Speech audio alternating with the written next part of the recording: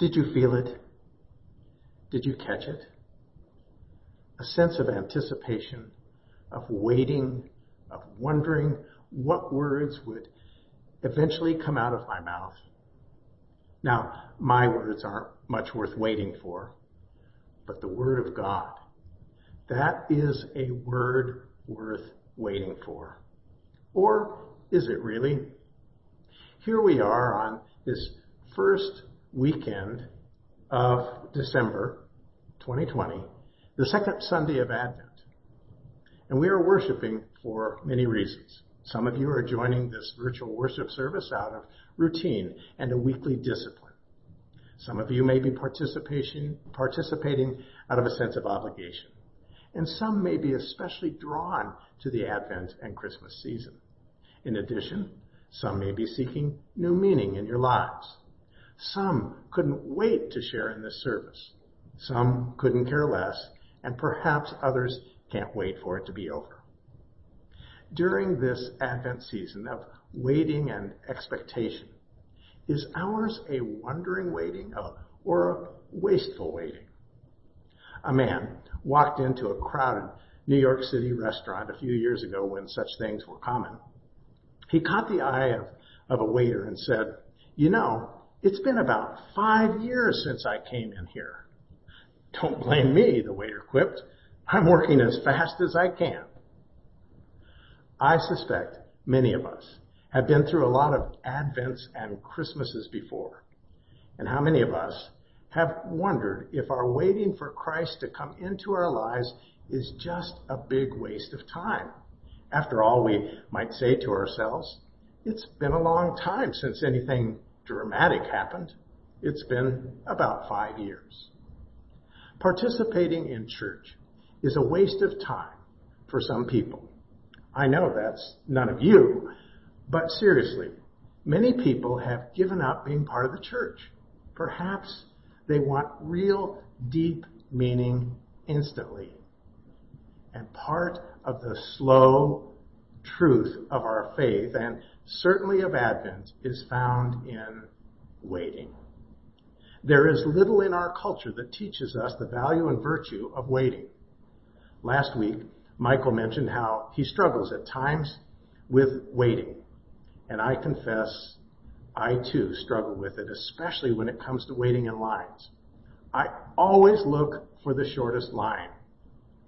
And when fighting traffic out on the 405, I always try to find the fastest lane. Waiting in line is not one of my strong suits. Is it that we've been conditioned to expect that practically everything can be instant? From our computers to our smartphones, we want information, emails, and text right now. And whether it's all that or instant this and instant that, there really is very little we have to wait for. And let's face it, now that we're forced to do most of our shopping online, if something doesn't arrive on the day it's promised, we get frustrated and impatient. You've either heard it or said it yourself. I can't wait to get all my Christmas shopping done. Or I can't wait for Christmas to be over. This year is notably different. Time seems different, and this season seems different. And while it seems to last from Halloween to New Year's, how do we make sense of it all? And a thoughtful person might scratch the old noggin and wonder, is there any waiting or a sense of anticipation that is worthwhile? Or is it tolerated as a necessary inconvenience? I submit to you that in the deep down places of our being, everybody is waiting for something. Will my dad live to see another birthday? Will my daughter survive her addiction? Will my spouse ever be happy? Will I ever be happy? Will I ever reconcile with an estranged sibling? Will she ever love me? Can I ever forgive him? Will I ever be able to pay all the bills again? Will I ever have a satisfying career? What about my health? Will the doctor tell me I'm going to be okay? Will the pain in my back ever go away? Will my kids be safe? Will I be taken care of when the time comes? And will I ever know that inner peace and light which others seem to have been touched with? I may not have expressed what it is for you, but I suspect we are all waiting for something. And yet, while most of us are waiting for something, we often shoot ourselves in the foot because we can be so impatient with most of the things we bump up against in life, unless there's an instant fix or quick answer. Dear Winnie the Pooh reminds us of the need for waiting and expectancy. In the house at Pooh Corner, Christopher Robin has just asked Pooh a question. What do you like doing best in the world, Pooh? Well, said Pooh, what I like the best. And then he had to stop and think. Because although eating honey was a very good thing to do, there was a moment just before you began to eat it, which was better than when you were. But he didn't know what it was called. Pooh knew, if only for a moment, the wonder and joy of waiting. In the days leading up to Christmas, we will celebrate many gifts. Music, decorations, lights, cards, TV specials, virtual worship services, and phone or FaceTime conversations with family and friends.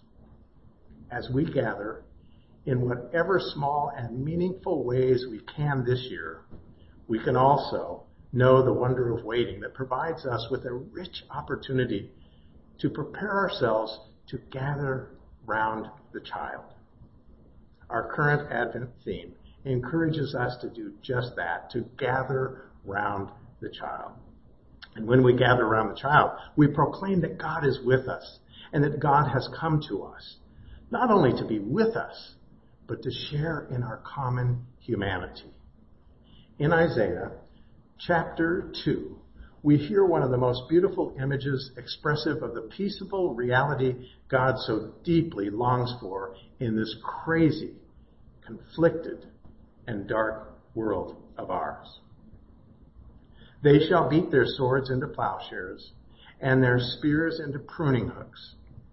Nation shall not lift up sword against nation, neither shall they learn war anymore.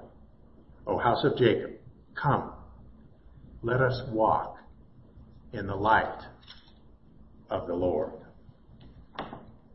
Last week, Michael encouraged us, not just in waiting, but also in seeking to be disciples of Jesus as part of the Advent journey. In our lives of faith, we are called to follow and reflect the light of Christ. As the Isaiah text says, we are to walk in the light of the Lord. But sometimes, walking in the light of the Lord will demand that at least for periods during Advent, we walk in a light different than the lights of commercialism and the world. Sitting, waiting, and being open are very different from keeping up with all our lists and tasks that have to be done by December 24th. A few years ago, in the devotional booklet we have available at the church called The Upper Room, was this insightful story written by Ronald Johnson. During a heavy downpour, my little sedan whooshed to a stop in the middle of a foot-deep puddle. Anxiously, I tried to start the car, but the engine was soaked. A passerby stopped his truck. Here's what you do, he instructed. Stop cranking the starter before you kill the battery. Just sit and wait. There's enough heat in the engine block to dry out the plugs and wires, but you've got to wait for at least 15 to 20 minutes. And he left. I took his advice and waited 20 minutes, which seemed like an eternity. When I turned the key, the engine started on the first try, and I was on my way. I was reminded by this experience that there may be times in our lives when things come to a complete stop. But in that time, God teaches us a lesson that can be learned only when we are still. We discover that the secret to power and strength for our lives is not in our intense efforts to surge forward, but in our willingness to wait in God's presence for renewal. Sometimes when we have to wait, we wonder, why in the heck do we have to wait? And that is one kind of wondering and waiting. In our text from Matthew, Jesus is talking about the time he will come again. And he says that no one knows. No one here knows. Only his Father. But he encourages them to wait and watch, therefore, for you do not know on what day your Lord is coming. But know this, that if the householder had known in what part of the night the thief was coming, he would have watched and would not have let his house be broken into. Therefore, you also must be ready. For the Son of Man is coming in an hour you do not expect. In my reading recently, I discovered an interesting aspect about Charles Lindbergh's transatlantic flight. When he completed his flight across the Atlantic, he told of his fight against sleep. His little plane, the Spirit of St. Louis, was functioning perfectly, but he could hardly keep his eyes open. He would shake his head, strike his face, but still the extreme fatigue had him in a stupor. Lindbergh said there was one thing that kept him awake, and that was the awareness of the seriousness of the crisis. To sleep meant death. To sleep, not physically, but in the life of faith God offers us, risk the possibility of spiritual death. This Advent season, we are called to gather around the child in the wonder of waiting. But darn it, waiting can be darn hard. Children often have difficulty waiting, especially at this time of year and leading up to Christmas.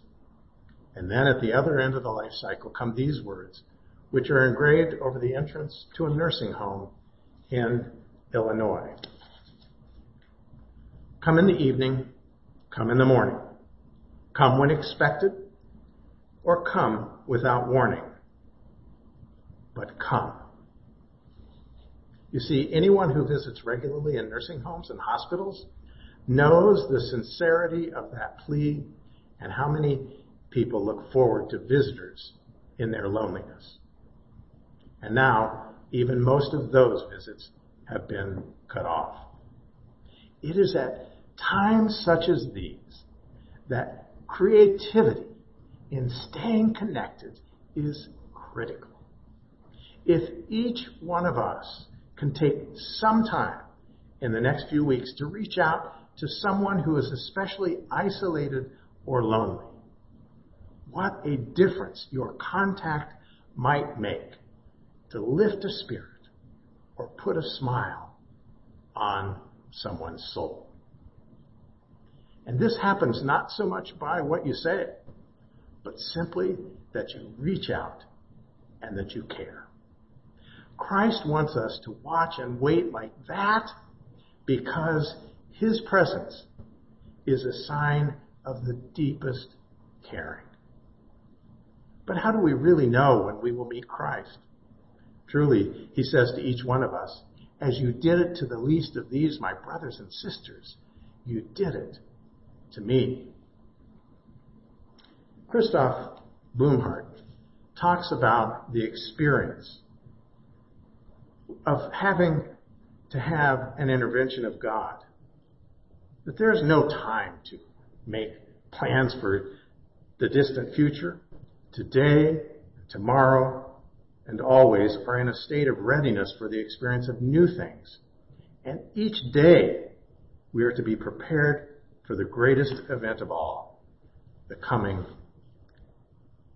of the Lord. Is that not what each day of Advent is about? Waiting and watching for the extraordinary presence of the Lord in the ordinary places and people of our daily living? The wonder of waiting is an amazing thing. When do some of your best ideas come to you? When you are sitting and waiting? When do you most often reflect on your behavior to make positive changes? When you are waiting and meditating? And when do you know how precious and special a relationship is? When you are waiting to be reunited with that person. If we are not ready, waiting, and watching, it is highly unlikely that we will meet the presence of our Lord and so many gifts of life. The wonder of waiting. Isaiah tells us to walk in the light God gives, and then in Matthew, Jesus says, wait and watch, for you do not know the day your Lord is coming. For Christ is the light of our insight, the light of our understanding, the light of our path, and the light of life itself. From the deep spirituality of St. Francis, these wonderful words. Light looked down and beheld darkness. Where will I go, said Light. Peace looked down and beheld war. Where will I go, said Peace. Love looked down and beheld hatred. Where will I go, said Love. So came Light and shone. So came Peace and gave rest. So came Love and brought life. And the Word was made flesh and dwelt among us. This Advent season, as the Word becomes flesh again, may you truly know the wonder of waiting as we gather round the child once again.